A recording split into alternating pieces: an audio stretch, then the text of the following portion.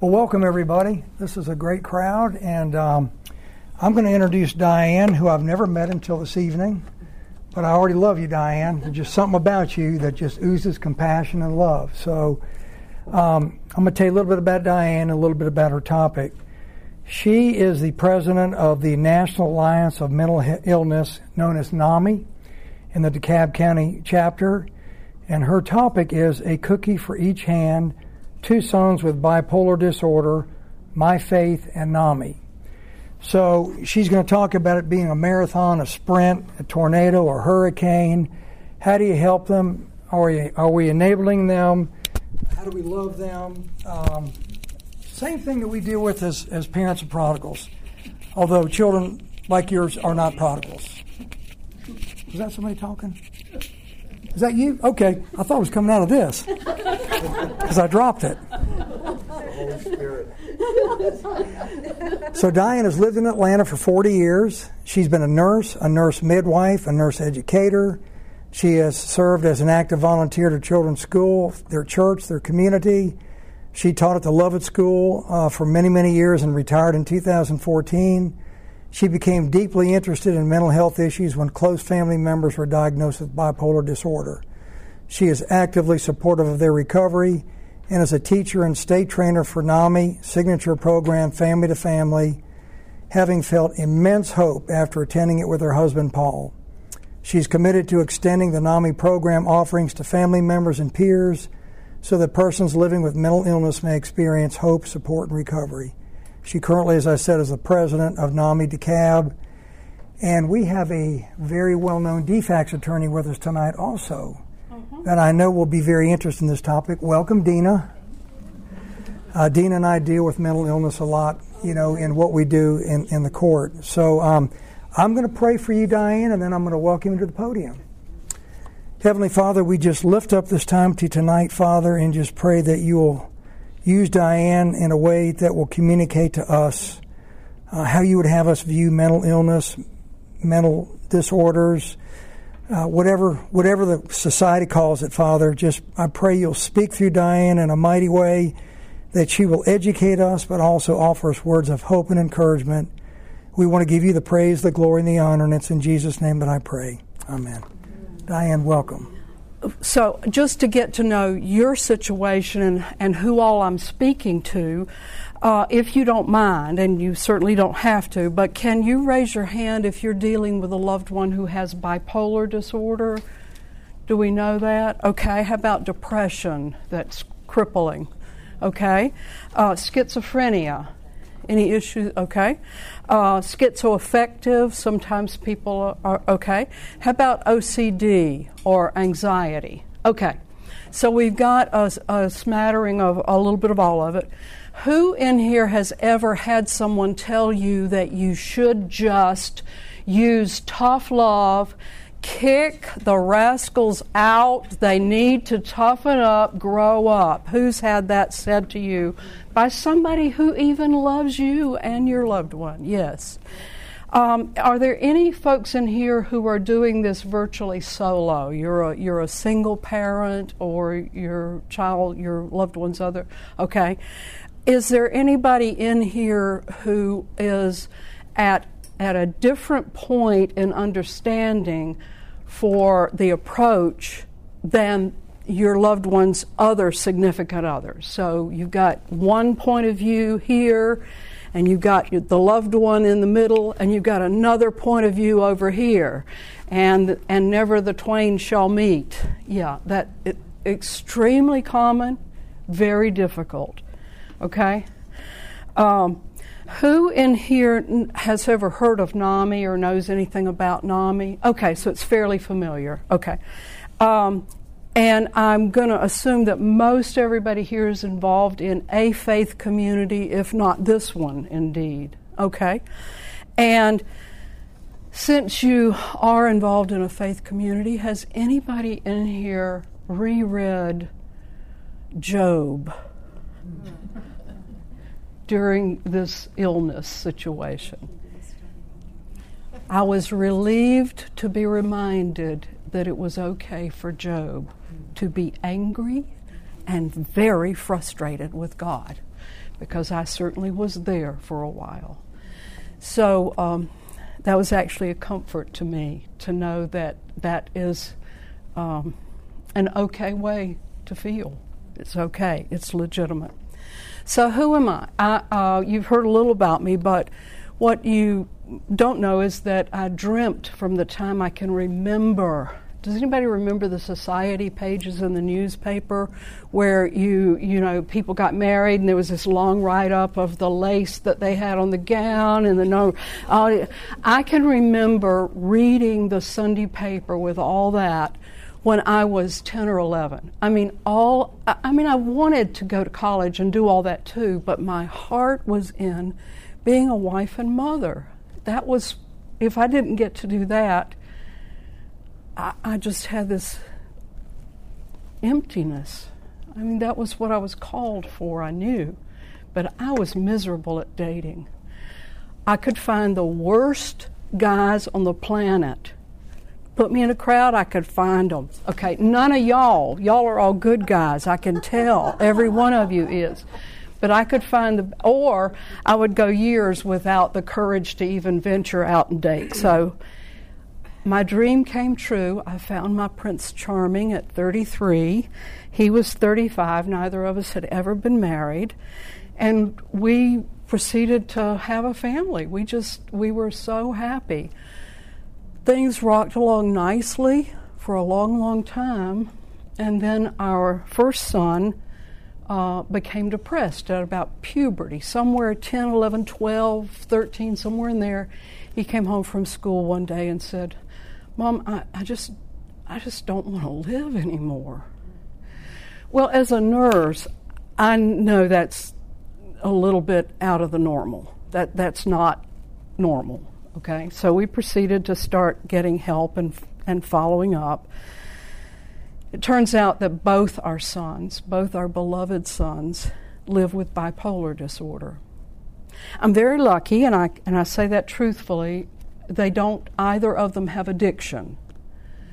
And for those of you who live with, love someone who has both addiction and a mental illness, you are on a more complicated journey. It is much more complicated. If you can do anything to prevent addiction happening, you and your loved one will be better off. So as John said, I have a background in nursing. I mostly quit early in my children's lives because, well, the first one was a piece of work. If any of you have ever had a real high demanding baby, this one screamed all the time. We got fired by the first daycare person that, I mean, really, you know, and my feelings were hurt in a way, but in a way I was affirmed to know that this was a hard baby. This baby was hard to manage. She said, "I can't take care of your baby and any of the other 5 children that are here. You can't stay here." So I quit and stayed home with them. My husband is an engineer, and he's 72, and he's still working full-time to keep a roof over our heads. And he had a head injury in May. There are miracles that happen. At 72, he fell off a 10-foot stack of wood that he was covering with a tarp for work. He's a manager at this small manufacturing company. And he's had 2 different stints in the ICU with brain bleeds, and he's fine. He's fine. People fall from less height than that and don't live to tell it. So I'm very grateful that God spared us that additional burden. One of the things you may know, if you don't, I'd like to assure you, if your loved one has mental illness, there is some genetic component to it somewhere in your family history. We know that now. It is beyond doubt. There is, you may not know what the genetic history is, but there is genetic history. Now, why don't we know it? Well, because we're just now getting halfway decent at diagnosing it, and there's just now a reduction in stigma enough that people are willing to talk about it. Down in South Georgia, where I'm from, there was always somebody living in the back room that you hardly ever saw, okay? I mean, we've had it, we just don't know it. And that's true in my family. I know of no bipolar disorder on either side of my family or my husband's family, but there has to have been somewhere. Now, what I do know is that 2 of my 3 brothers have triggered addiction. They used first alcohol and then pills of various kinds long enough to become functional addicts, and they were functional. One was, wouldn't you like to know this, a corporate jet pilot, and one was a salesman, 6 figures easy. They functioned, but they were addicts. When that use began in late high school, early adult years, there's no way to know now, but it might have been covering up some ongoing mental health issue. Back in the 60s in South Georgia, there really weren't many options to get help, so there might be something like that in your family history where it's not diagnosed, not known, but it was there. So your loved one has some genetic risk, and what we now teach is that there is a second hit of some kind, and we don't always know what that is, and there's lots of theories right now about what that is. There's genetics, and then something else happens to trigger the manifestation of mental illness. If you have a question, please raise your hand. If I know I'm going to get to the answer, I'll tell you to wait. But if you have a question, please ask it. Yes? Mm-hmm. Are you referring to something like trauma? Yes. Okay. The somethings can, and there's probably a dozen at least theories now. It can be childhood trauma. It can be birth trauma. It can be an infection.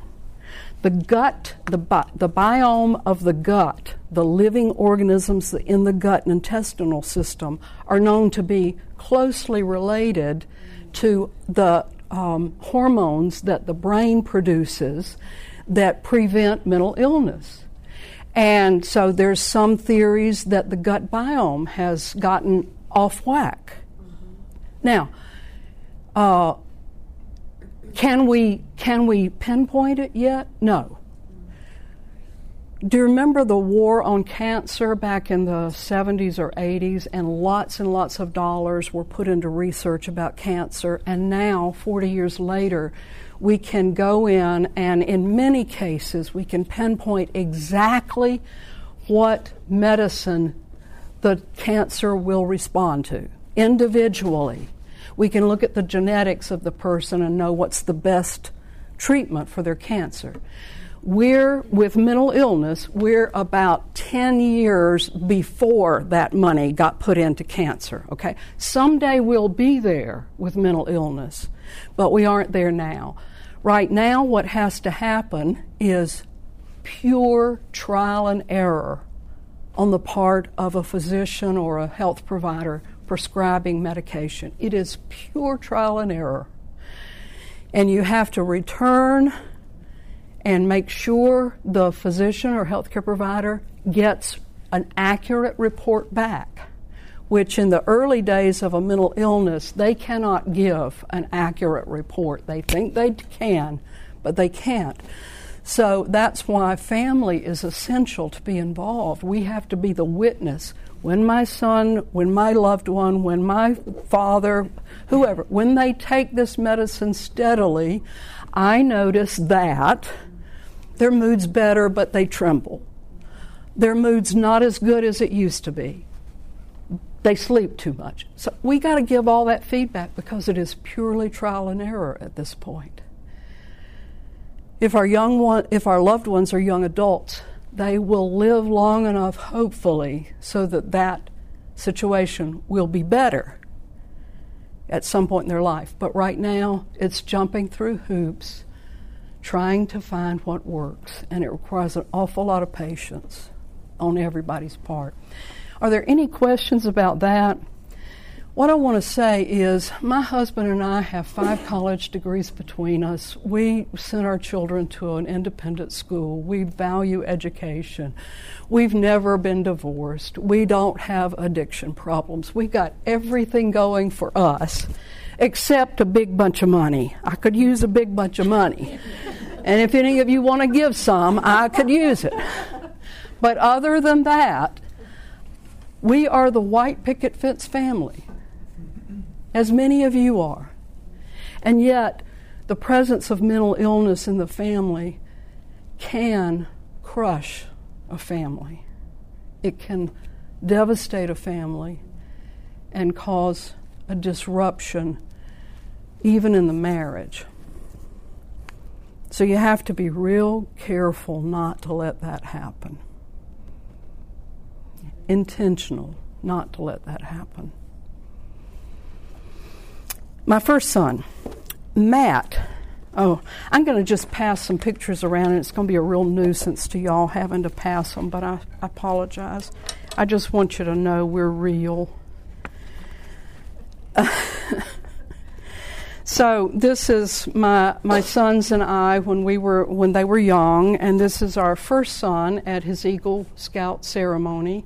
Both our sons got their Eagle Scout badge, and then this is again our older son Matt. He did a gap year after high school and got into college, and then got a job at Medieval Times. Worked there for 5 years. He was a knight, became head knight.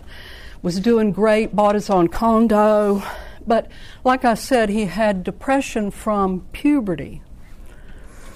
When I was in nursing school, we were told that you could not have a mental illness under the age of 18. And even if you had one, nobody could diagnose it and label you with that. It was just not okay to do that. We now know that a large percentage of mental illness begins in young adulthood, late childhood, young adulthood. Most of the mental illness that you see will manifest by the age of 25. There are certainly people who don't manifest till later, but under 25 is 75% of the mental illness that manifests. So we were missing the boat 40 years ago, missing the diagnosis time and the treatment time. And what that has taught me is this is not one of the illnesses that you take an aspirin for and wait on Dr. Time to heal it. Dr. Time is not our friend with this illness. Early intervention, early diagnosis, early treatment, and sustained treatment is what is going to make the difference in a long-term outcome for a person living with mental illness. So Matt's situation was confusing. He dropped out of high school. We let him because he was flunking. We sent him to a wilderness camp for a semester. He turned things around. He wasn't using drugs or anything. He was just very depressed, and nothing that any psychiatrist prescribed helped. Nothing helped. So we were real happy when he got the job at Medieval Times. The second year there, he bought his own condo at the age of 21. It's not a huge thing, but I mean, it's kind of, he has a roof over.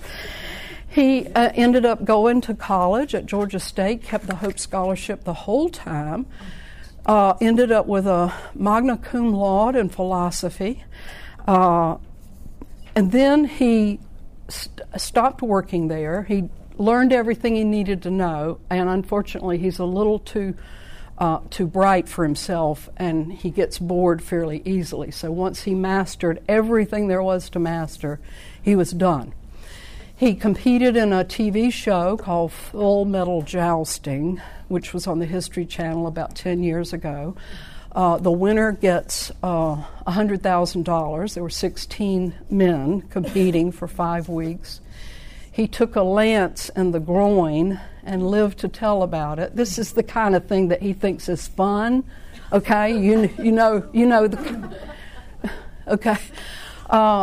So he's been a handful since he was born, but not a bad person, not never in trouble with the law or anything, just dealing with depression. We were so happy when he got the job at Medieval Times because it looked like his life was on track. He had something he enjoyed. It was physical, but yet taxed his brain too, and he needed both. And then, after he left Medieval Times, he started going on the road with the folks who put on the History Channel Full Metal Jousting show, and he was all the way year-round for about 4 years, from Toronto to Alaska, down to Mexico, every place in between, jousting, riding horses. I think there were some women involved, but I don't know. I didn't ask some of those questions. Some things mothers don't need to ask about. The thing about Medieval Times was they drug tested, and Matt valued that job very much, and he did not mess with alcohol or anything because he knew he didn't.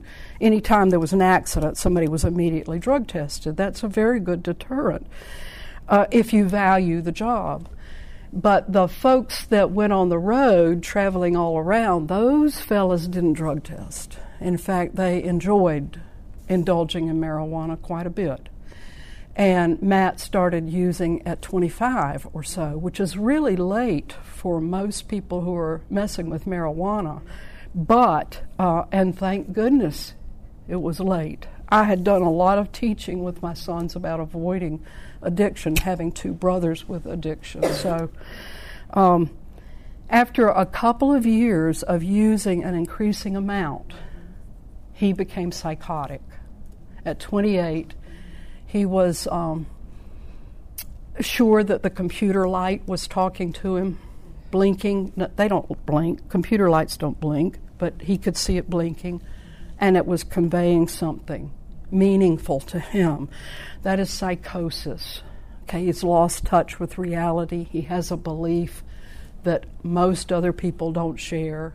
His reality is not shared with the rest of everybody.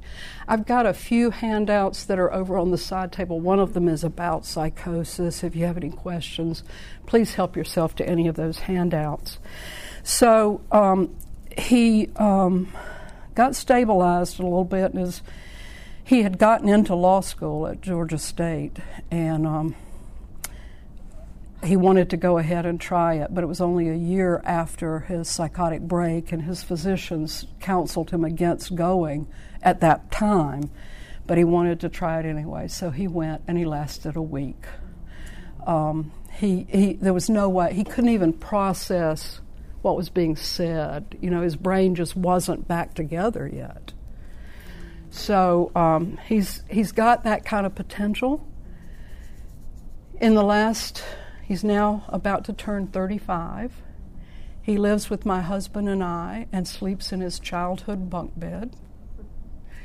He can volunteer 2 brief afternoons a week with Latino kids at a nearby church. That's all he can do. He's lost 7 or 8 years of his life. We are 4 years into the application for SSI disability. He's worked enough on his own to obtain disability, but he was denied disability even though he has 3 suicide attempts and only 2 times of working for 6 weeks each. And he got fired from both of those. The administrative law judge that reviewed the case at 2 years in Covington said that, now this is a young man who's pretty intelligent. She said, "You look too well put together and you are too articulate. There's no way you can be disabled." So we now have a federal attorney at the federal level, and the brief was submitted last March. We were told it would be 3 to 6 months. It's a year. So we are footing all the bills for him, or you, the taxpayers, are, the 2-3 times he's been admitted to Grady. He has his condo, but that's it. So that's what's we were talking about that's where Georgia is at in its support of persons who live with mental illness, serious mental illness. There is very little help. You have to jump through enormous hoops to get any help at all. He has officially got bipolar disorder with treatment-resistant depression. The mania side of the bipolar is well controlled. He takes his medicine, very compliant, but the depression side is not controlled. He's miserable. He looks scary. He's so miserable. Dianne? Yeah. Is the depression side not controlled because the medication doesn't deal with that, or he refuses to take the depression medication? He takes anything that the doctor says. He quit using marijuana a long time ago. There just isn't anything that works for him. He has done an IV ketamine study at Emory, and supposedly that can relieve suicidal depression immediately. Didn't even faze him. 6 IV treatments. I took him to Costa Rica 2 years ago now for electroconvulsive therapy. Electroconvulsive therapy, a series of those treatments, costs about $30,000 here in the U.S. out of pocket if you don't have insurance. And since Matt isn't disabled, he can't get insurance. We would have to pay that. We could pay it, but then we would never be able to retire. So, the government's going to support somebody, some of us. Is that what they call ECT? Is that what you Electroconvulsive therapy, yes. So we found medical tourism occurs all the time, I found out, and I could get the same treatments for Matt in Costa Rica, fly there, live there, eat, whatever, for $10,000. So we did that, and it did help for about 3 months, maybe 50%, and then it tapered off. And he had another suicide attempt after it tapered off. So he's spent 2 9-day hospitalizations at Grady, and he's bought a gun that we accidentally found with severe plans to die by suicide. So his depression is deep, and it's lasted now for 8 years.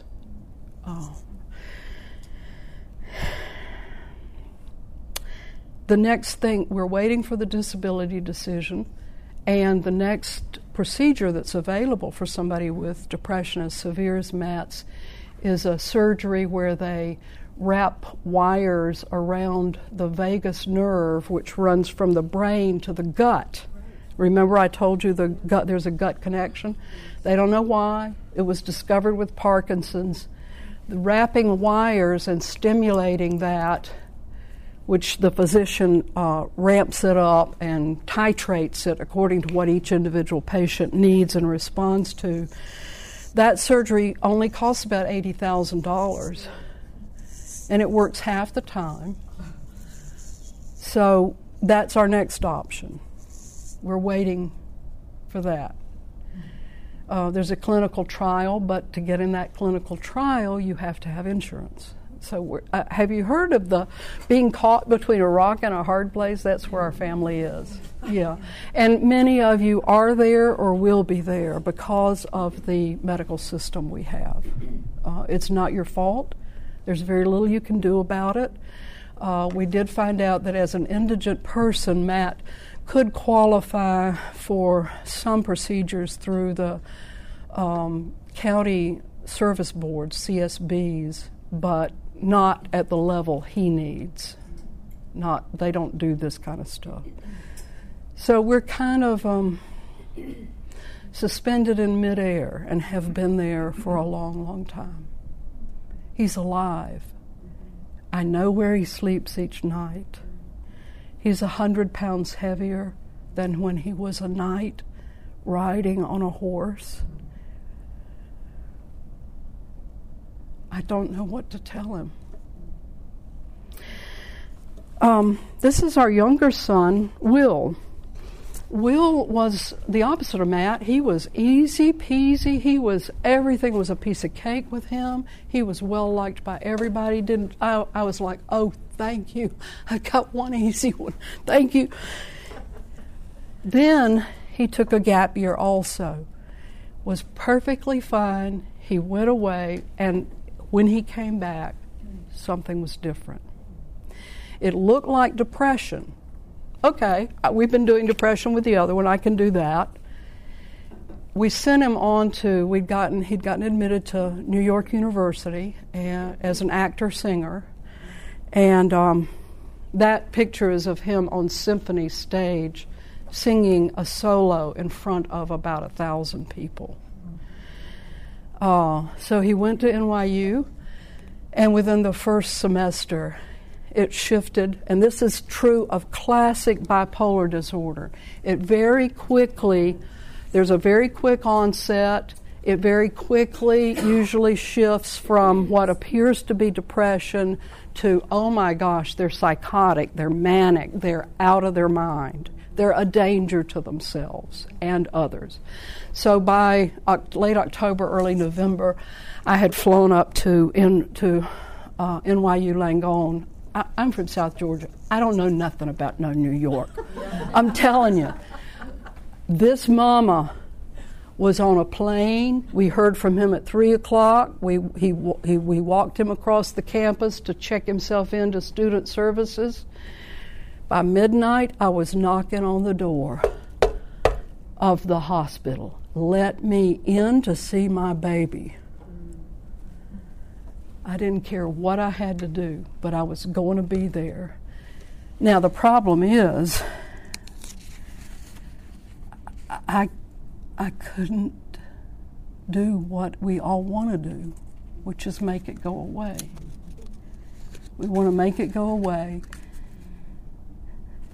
return our loved one to who we knew them to be. The dreams of Broadway, we got to find a way to hang on to that. Somehow, he managed to continue doing school. He even did a year abroad, on and off medicine. And you'll know that if you've got a loved one who's new to medication. I don't want to take it. I found something on the internet. I don't think I need it. I feel better now. Blah, blah, blah, blah, blah, blah, blah. I talked my doctor into not giving it to me. And I, even with my nursing background, didn't know at that time how critical it is to get on treatment and sustain the treatment. That is what is going to make a huge difference. It's not something to dilly-dally around with. The problem is for us as parents, it's happening at that critical time when we want them to be somewhat independent. We want to let them exercise some choice in things. And okay, all right, if your doctor says this is okay, well, the doctor was in New York, I'm in Atlanta. We should have immediately brought him home, got him stable, and then decided about college. But you do the best you can while you're walking a journey that you never planned to be on. So I try not to feel too much guilt. He did, his bipolar is a little bit different in that the depression side is pretty well controlled. But the intrusive thoughts, the manic side, the psychotic side, the side that doesn't respond to reason, that part isn't well controlled. So he is on a very strong antipsychotic medication, which makes him sleep 12 hours a day, and it's all he can do to get up then. He is able to work at the manufacturing company my husband manages. He works 4 hours a day, 3 days a week. That's not a lot, but it's something, okay? It's hard for him to be there by 11, and he goes to bed at 11 at night.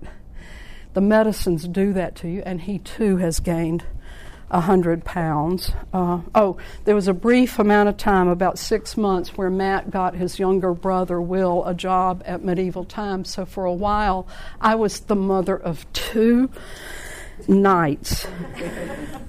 2. And this is Will in a play he finally was able to do. He's so anxious when these intrusive thoughts come on him. He's so anxious that he just about freezes. Now, what's the last thing an actor-singer needs? Paralyzing anxiety. Okay? So he is now stable enough. We brought him home in 2013 with 1 semester left to go at NYU to complete his degree. And he finally got stable enough to take a few courses a semester at Georgia State, graduated in 2016. He's just now found a medicine that works well enough that the anxiety is knocked back, and he's taking a professional acting class at a studio just to get his toes back in. If he can do that just a little bit, it would give his life joy and meaning in a way that working 12 hours at a manufacturing plant won't, you know? That's just the way it is. Mm-hmm. What are intrusive thoughts? What is that? Yeah, an example for my son would be, I'm looking at you, but over here I can see him, and he reaches up and touches his nose. My son has spent money going to a body language expert because he is sure that his mind has figured out special meanings of body language. Touching your nose means this, touching this side means this, pulling on your ear means this, scratching your neck means this. None of us would even notice that these things are going on because we can filter. We can filter. So he has those kind of thoughts that irrelevant things mean something. They're talking about us. They can they're at a restaurant table and they're 12 feet away, but they can hear what we've said, and I'm sure. So this is all subtle. Now he's not doing anything about it, but it takes energy and takes his focus away from what he's able to do. So in that way, it's very energy draining. Does that make sense to you? Does that match your experience? Not exactly. Would he have trouble managing time because of that? Because those thoughts would just get away with him? He could. He hasn't, but it could manifest that way. He's actually been very safe driving. He now manages all his own money. He lives in a separate small apartment a couple of miles away. He manages all his own doctor's appointments, medications, refills. He's very compliant with everything. His only ongoing issue is keeping those thoughts far enough in the background so that he can do life, either at work or fun, going out to a restaurant with his brother, So, yeah. I just had a question. What triggered his mental illness? Have no idea. Now, I'll tell you this. I'm sure that both of them would have manifested mental illness had they not used marijuana. Okay? I think so. The truth of the matter is we don't really know what the association is between drug use and triggering the manifestation. You can't say that drug use or caused it. There's not a causal link. The risk is already internally there. It's more like it opened the door. If that's an adequate analogy, I think we're going to learn a lot more. The thing I fear most about recreational use of marijuana and the legalization of recreational use, I have nothing against medical use of marijuana, but recreational use, they don't tell anybody that those of you who carry an inherent genetic risk may end up psychotic. Are you prepared for that? And so in both my son's cases, marijuana was part of the picture. With my younger son, the older one smoked solid multiple times a day for 2 years before he became psychotic. The younger one smelled it walking in the hallways of the dorm at NYU. You tried it a little bit when he was on his way to in Europe, in Amsterdam, where you can buy it legally, and immediately was like not in this world fully. So they're very different in their sensitivity to it, but for both of them, I'm going to say it opened the door. And if they use again, it would again lead to psychosis. If you have, please don't let anybody tell you otherwise, if you have enough use long enough, you can become addicted to marijuana, okay?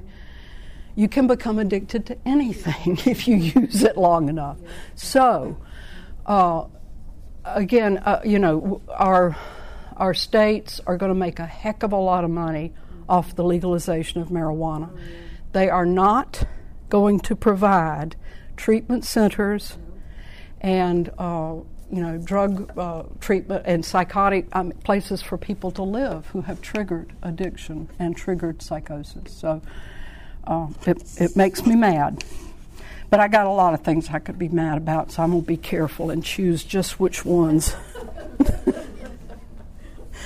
Okay, what helped me with this difficult situation?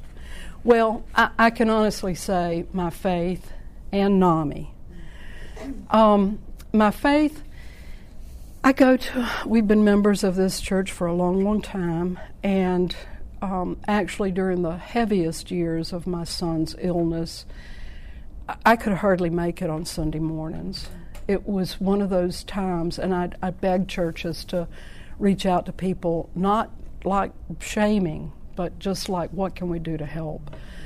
I needed a morning where we were at home and we could just be still, But as things have stabilized and are better, we tithed and did all that the whole time, but we now are back Zooming or in person whenever it is in person.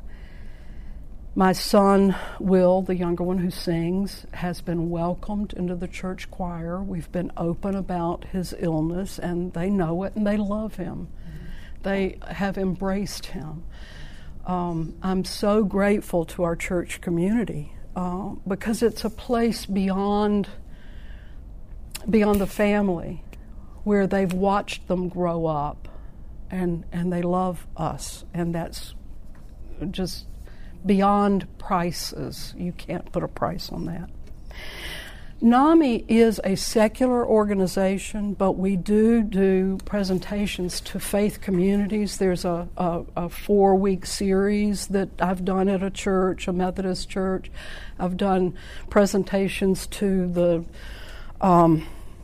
Smyrna Diocese of Priests. I've done lots of presentations to faith communities who want to know some of the facts about mental illness. We're very glad to do that. When NAMI puts on something for the public, you won't hear much about faith in that. It's not that we deny it, but we just really try to avoid anything that could trigger anybody and not have them listen to what the information is. So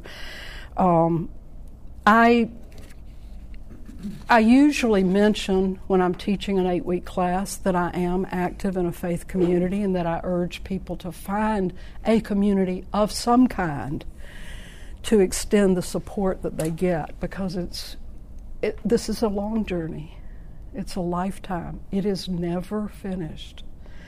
And that is a long thing to walk by yourself. So it's best if you can find others who are willing to love you and care for you.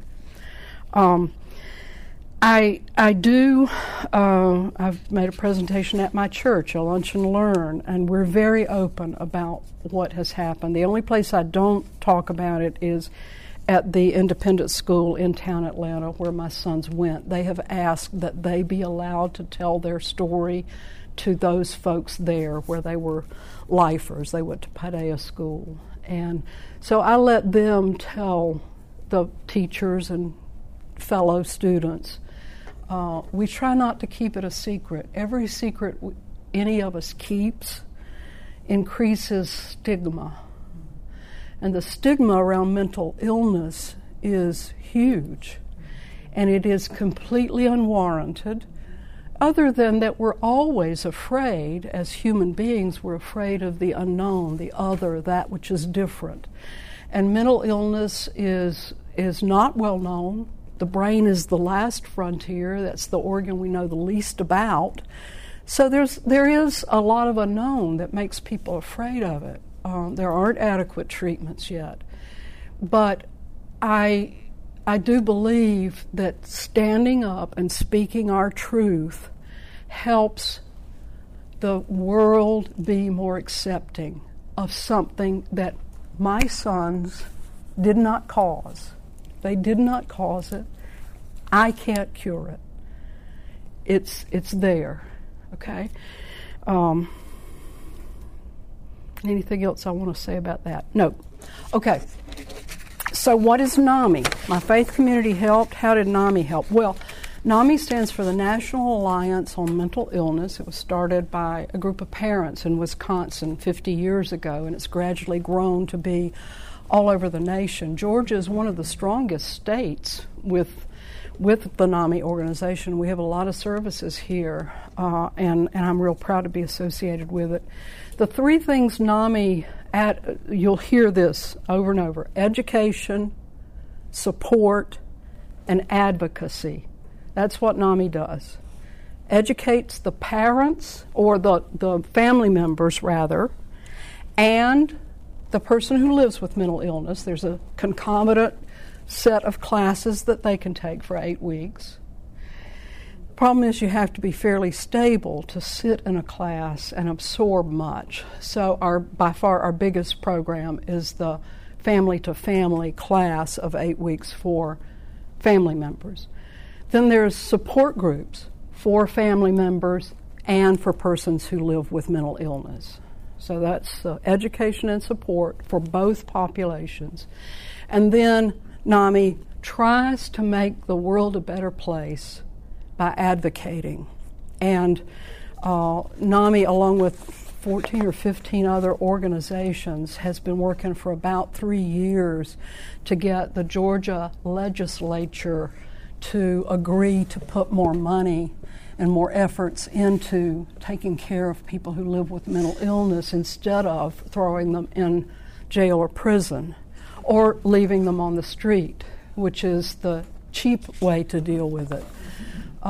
We do inhumane, ungodly things to people who, through no fault of their own, live with a chronic illness that they did not cause, and it cannot be cured. So to me, this is the place where I pray for God's presence and how we take care of people who can't help themselves. NAMI is a 3-tiered organization. When you join it, you're a member of the national organization, the state organization, and your local chapter, like John referred to. Here, you would be in the NAMI Cobb area, a very active chapter. A lot of work going on here with that. I would really beg you, there's about 20 affiliates all over Georgia. A lot of Georgia is rural, so they encompass more than one county, but there's 20 affiliates. I would beg you to pick out some organization that has something to do with mental illness at a national level and join it, even if it's just paying the $60 a year dues. Why? When these organizations advocate for our loved ones, the numbers matter. The dollars matter too, so if you've got buckets full of money, you can give that to anybody in one of these organizations. But in our family, in lieu of buckets full of money, all 4 of us are members of NAMI, and I'm actually a member of every mental health organization I can find because I want to know what's going on. Every one of the organizations has a different approach, a different population. And their numbers, when they go before grant writers or our senators and representatives, their numbers matter. How many people are in your organization? Okay, it's a problem. You got a bunch of people. Or, no, it's not a problem. You don't have a bunch of people clamoring. So I really invite you to, what can I say? Has God laid this on in our paths? I guess so. I hope I've risen to be a good mother of 2 sons who are wonderful young men who have a crippling chronic illness. One of the things I can do is try to change the world for them, and that's about all I can do, okay? I've gotten them compliant with their meds. They're good men. They do the best they can. The rest of it is going to be me raising Cain, okay? So I invite you to think about and find an organization that suits you and join it, even if you just pay the dues. Now, why was the education class that my husband and I took 7 years ago now at Peachtree Presbyterian? Thank goodness for the people who had been teaching it there. Why was that so important? And this is my husband and my sons just recently, in the last couple of years. Well, the class was important because, like you all are now, you're sitting in the presence of people that you know, and you know they know the journey that you're on. You know you're not alone. You know you didn't cause it. You know it's not in your loved one's life because you forgot to pray enough. You know it's not in your family's life because God is punishing us. There are a lot of people who don't know that, who go to a church that tells them that. And there's a lot of pain and agony because of that, added on top of the pain and agony you already have. So I'm real grateful that y'all are here and speaking on behalf of your family. One thing I learned in this class 7 years ago was a word I had never heard before in nursing school anywhere. Now, I'm feeling a little chipper tonight, so I'm going to show you this song. Okay? The song I made up to help me remember how to spell and how to say this word, because it is such a weird word. Anosognosia. Anosognosia. Okay. It comes from the Greek, the main part of the center part of the word, gnosis, Gnosis. Gnosis means to know oneself. Ano means I ain't got that no more. I don't have access to it anymore. Anosognosia, loss of insight into the self. I'm not ill. You're ill. I don't need to take my medicine. You do. There's nothing wrong with me. Why don't you go see a psychiatrist? Has anybody here ever heard anything like that? Anosognosia is the name of that. Now, here's the way you remember it. ANOSOGNOSIA,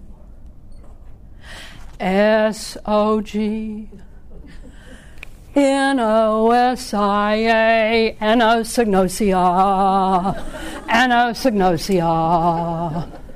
Not a friend to you or me. Anosognosia, anosognosia, etc., etc., etc.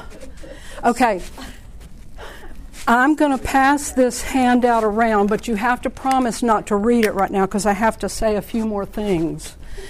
Anosognosia only happens when our loved one is very, very ill. So it's a friend in that when I see anosognosia, I got to stop talking and arguing and get to the doctor. There is nothing I can say or do. Rationalization is out the window. I have no one over there in that body who can respond to anything I say. Don't waste your breath. Don't argue. Be loving and kind. Treat them with dignity and respect and get to a doctor ASAP. Do whatever you have to. Change the medicine. Increase the medicine. Try something else. Find where the pills have been spit out in the corner of the room. Something is not right with the medicine. And you need more, better, or different. Anosognosia can be our friend. It lets us know that things aren't going well. When you see it, don't argue. Just love and get help. What questions do you have about that? Okay, the real trick is, how do you get them to get medicine? Anybody had a problem with that besides me? Okay, it's not easy. It takes time. It took us time. It took me stumbling, fumbling, and bumbling around. I tried to treat my young adult male sons like they were still teenagers that I could sort of boss around. It does not work. Do not go there. It's a waste of your time, and it will set them at odds with you. Be very loving, very respectful. Treat them with the dignity that all God's children deserve. And then figure out what you can do to get them to comply. You can't change them. What I'm going to suggest is a couple of lawyer terms, or at least one lawyer term, quid pro quo. You do something and I do something. Now the problem here is we all want to be unconditionally loving parents. We don't want to put a condition on our love. But I'm suggesting that when they're ill and they've lost insight into that illness and they cannot figure out, but they think they can, what they need to do in order to become stable and in recovery, you don't have much that you can do. But most of the time, our loved ones want something. Whoa! I'm glad we didn't go all the way down to the floor. I would have had to call in a crane. I'm serious.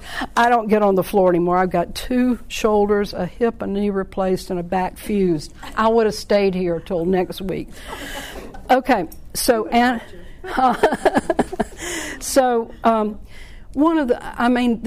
there isn't enough time for me to go into it in huge depth, but what I want you to think about is, what am I doing for my loved one that they want from me? And anything you offer them or anything you do for them, have them have some action that you know is going to move them towards wellness, stability. Okay? Example. We wanted our son to begin thinking a little more clearly. This is the young one who was first living with us. So at night I got a little card. He loves money. He couldn't work. There's no way he could work. So we promised him, okay, now if you have a child who's using drugs, actively using drugs, you can't give them money. Okay, you have to put it in a bank account, or you can't give them money. They're going to abuse the situation. But he wasn't using drugs. Okay, come in each night. We'll write on a card, a 5x7 card, what you're going to do tomorrow. And it was simple things. Make my bed, call one friend, find something to laugh about, find something that's beautiful and notice it. Real simple, real simple. At first, real simple. And then if there was an appointment, he would write that down. So he's starting to get his brain back. Now, this is a kid who made 32 on the ACT. He got into NYU. And I'm having to remind him to call a friend the next day, okay? But we started putting a little bit of structure around as he could tolerate it, and I rewarded him. I say I, but my husband is fully on board with this, and thank goodness. We mothers love our children, but it is so much easier when we've got a good man who is with us on the journey. And that's why I say any man who's here tonight is a good man, okay? I'm serious. Leverage is another word I want to use. Leverage whatever you've got that your loved one wants. Does he want $10 to go to a bar? Okay, I'll give you $10, but always after you clean your bathroom. It's something simple. You always get the reward after the action. Okay? Otherwise, it's going to backfire. You're going to end up being resentful. They're going to manipulate you. You're going to feel manipulated. I will be glad to give you a place to live, son. And you'll see this in an essay that I'm going to make available to you that I wrote. We had finally, it took us years, but finally we came up with 5 conditions that were the bottom line. You can live here, we will feed you. But to do that, you have to, let me read them or I'll forget them. Okay, we got a little bit more minute. You have to see the doctor and the therapist. Now, I don't mean to imply that these should be yours, but what I do encourage you to do is think about what your bottom line is as a family. What do you insist that your loved one do as the bottom line? Make it as small so that they can succeed as you possibly can. Does that make sense? You want them to succeed. That's why you don't start out putting them in full-time work right after they get out of the hospital, okay? You want them to succeed. See the doctor, do exactly what the doctor and your therapist say to do. No more looking stuff up on the internet and fighting with them about what medicines you're going to take. You will take what they say to take. Okay, that's the bottom line. Sign the HIPAA forms so that we can accompany you. If you don't want to do that, fine, but you need to find someplace else to sleep. Now, does it hurt? Is it scary? Yes. What I'm suggesting, however, is that when things are imbalanced between us and our family members, we wear out and we become very resentful. And we start yelling and screaming and threatening to kick them out of the house anyways at some point. So we might as well do it calm, thoughtfully, and upfront. Now, please remember, this was years for us to figure this out, okay? Years. It's not easy to know how to deal with an adult who is not self-supporting and won't do what's in their own best interest. There's not a class you can go to about that. We finally figured, okay, allow a family member to accompany you on physician, not therapy, but physician appointments. Why was that? Because I wanted to be able to report what I was seeing to the doctor. I couldn't rely in those early years. Not that they're lying, it's just that their perceptions are very different. And then if we needed it, one of the requirements was allow a family member to set up and witness medication taking. Well, that went by the by very quickly. The thing about anosognosia is that once they start getting on the right medicine at the right dose, for most of them, it recedes. It recedes. The anosognosia goes away. My sons, when they're in serious mental illness and psychosis, you can't tell them, son, do not walk on the edge of your balcony railing in the condo because you might fall. And he did. He was psychotic. He fell to the first floor. He then went and climbed the fence to get into the pool, which was closed for the season, and it was midnight. He climbed a really high fence, bathed in the pool because the voices were telling him if he did, his foot would be healed. It hurt when he landed on concrete 10 feet below the railing. Yeah. Yeah, the challenge we have as it relates to the ultimatum or the leverage regarding asking him to leave, he actually wants that. I mean, he brought home a tent. Each of our children, we have to respond to differently. We have to know what motivates them, and we have to think about my sons are Eagle Scouts, but they do not want to be uncomfortable. Okay? That's a good thing. I know that. It takes a lot to earn those Eagle Scouts. I know. They know how to camp. They don't want to do it, especially not in the cold weather. So I don't have that problem. They like a nice soft bed. They like food. So, you have to know your child and what motivates them and address your package of approach to meet their needs. Okay, son, we will put you in your room and you won't get to go outside at all. You do the opposite of what they respond to. I have a question. Sure. You're handing out great resource information. Yeah. If somebody comes to us, any of us, and says, I don't have a psychiatrist or psychologist and I've got a mentally ill family member, does NAMI have a list of resources that they can refer to? Or?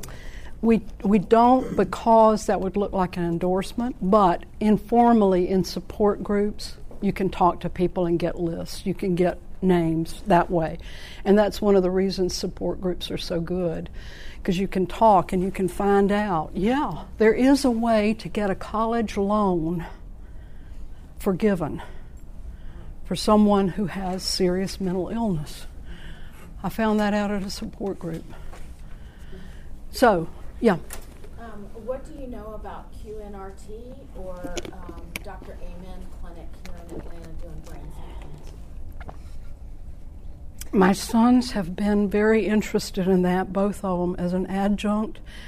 As a nurse midwife, my heart is in alternative care, the least intervention possible. So I love what he does. Dr. Amen? All that. I love what he does. The problem for my sons, they have very serious mental illness.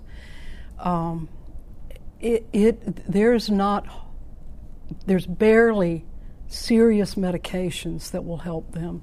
They want to substitute levetiracetam. All these names of supplements I've never even heard of, and vitamins, and doctors that do alternative approaches.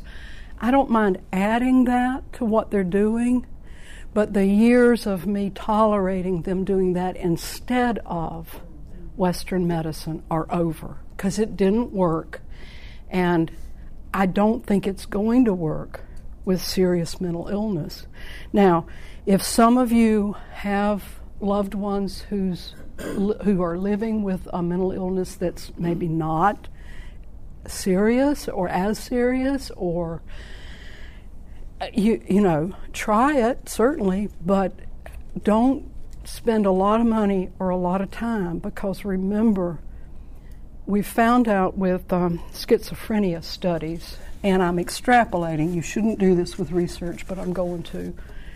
With schizophrenia, they found out that the longer you delay treatment, the harder it is to recover, the harder it is to return anywhere close to the previous level of functioning. My suspicion is that that is true to some aspect with all the serious mental illnesses. I'm not talking about walking around depression. That probably is helped by the food you eat and exercise and some vitamins and like that. I'm talking about hearing people in the next room who aren't there talking about coming in to kill you. I'm talking about that level of serious. I've not seen that helped by anything other than a physician who knows what he or she's doing with serious medications. Psychiatrists. Yeah. And there are psychiatrists who deal with the walking wounded, you know, those of us who get around and do life but have our issues that we need help with. And there are psychiatrists who deal with serious mental illness. Okay? You want somebody who doesn't have a beautiful waiting room. Why do you want that? Because that means they're seeing Medicare and Medicaid holder patients. And those people are seriously mentally ill. Am I making sense? Okay. I'm not saying don't go for a beautiful looking office for your doctor, but don't be turned off like I was when I first went to this one physician and that I love now. I would crawl across the Sahara for this man. He has never given up on my sons. He has tried everything. He is relentless, and he still has hope, and he has earned their trust, and his waiting room is clean, but it is not fancy.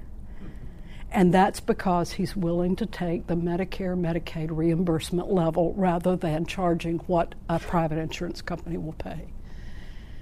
That's just one little tip, okay? Does that make sense? Okay, yeah. Now, if you've got a really great psychiatrist and he's got a fancy office, keep going to him, for heaven's sakes. Don't be mad at him, but don't look for that. What you want to look for is somebody who can relate to your loved one and earn their respect and trust, and that your loved one likes. You had a question? Yeah. Do you think there's a point there at some point with certain doctors that they get to a point of what I would refer to as medication madness? Like medication what? Madness. Like Say it again. Say what you. Medication madness. Like, say what more about what you mean by that. I mean that it's like it's just a constant flurry of just trying all kinds of drugs in short periods of times, and there's nothing else that's ever talked about as other than just drugs. Well, I'm just going to be as frank as I possibly can be. I am not a drug-oriented person. As a nurse midwife, we were trained to use everything but pain medicine. You know, that there's lots of ways you can help somebody who's in childbirth without using drugs. But my sons have been a danger to themselves and others. And nothing has turned that around but drugs. Now, the flurry part of it I worry about because it does take a while to try something and then ramp it up over time and watch the symptoms and get reports back. So the flurry part of that I would worry about a little bit. But there is no thing else that's effective for serious mental illness. You can add all those other things to it. My sons take walks. They get an occasional massage. They do take vitamins. I cook organic food. You know, we do all that in addition, not instead of. Does that make sense? Okay, now I have to tell you the name of why I titled this 2 Cookies. Oh, before that, self-care is the other thing in NAMI. The most important thing you will do for your loved one is take care of yourself. No matter how that looks, it's not being selfish. You must take care of yourself. You must allow time for your hobbies, for your work life, for your primary relationship. If you don't have those, you can be of no support to your loved one. Take time for yourself. Serious, no guilt. So, 2 cookies. When my sons were little, the next door neighbor did something I'd never heard of. We'd go over to visit her and her husband, who were retired from the CDC, and she would pull out a bag of cookies, and my sons would take one, and then she'd say, "Oh, no, I want you to have 2. 1 for each hand."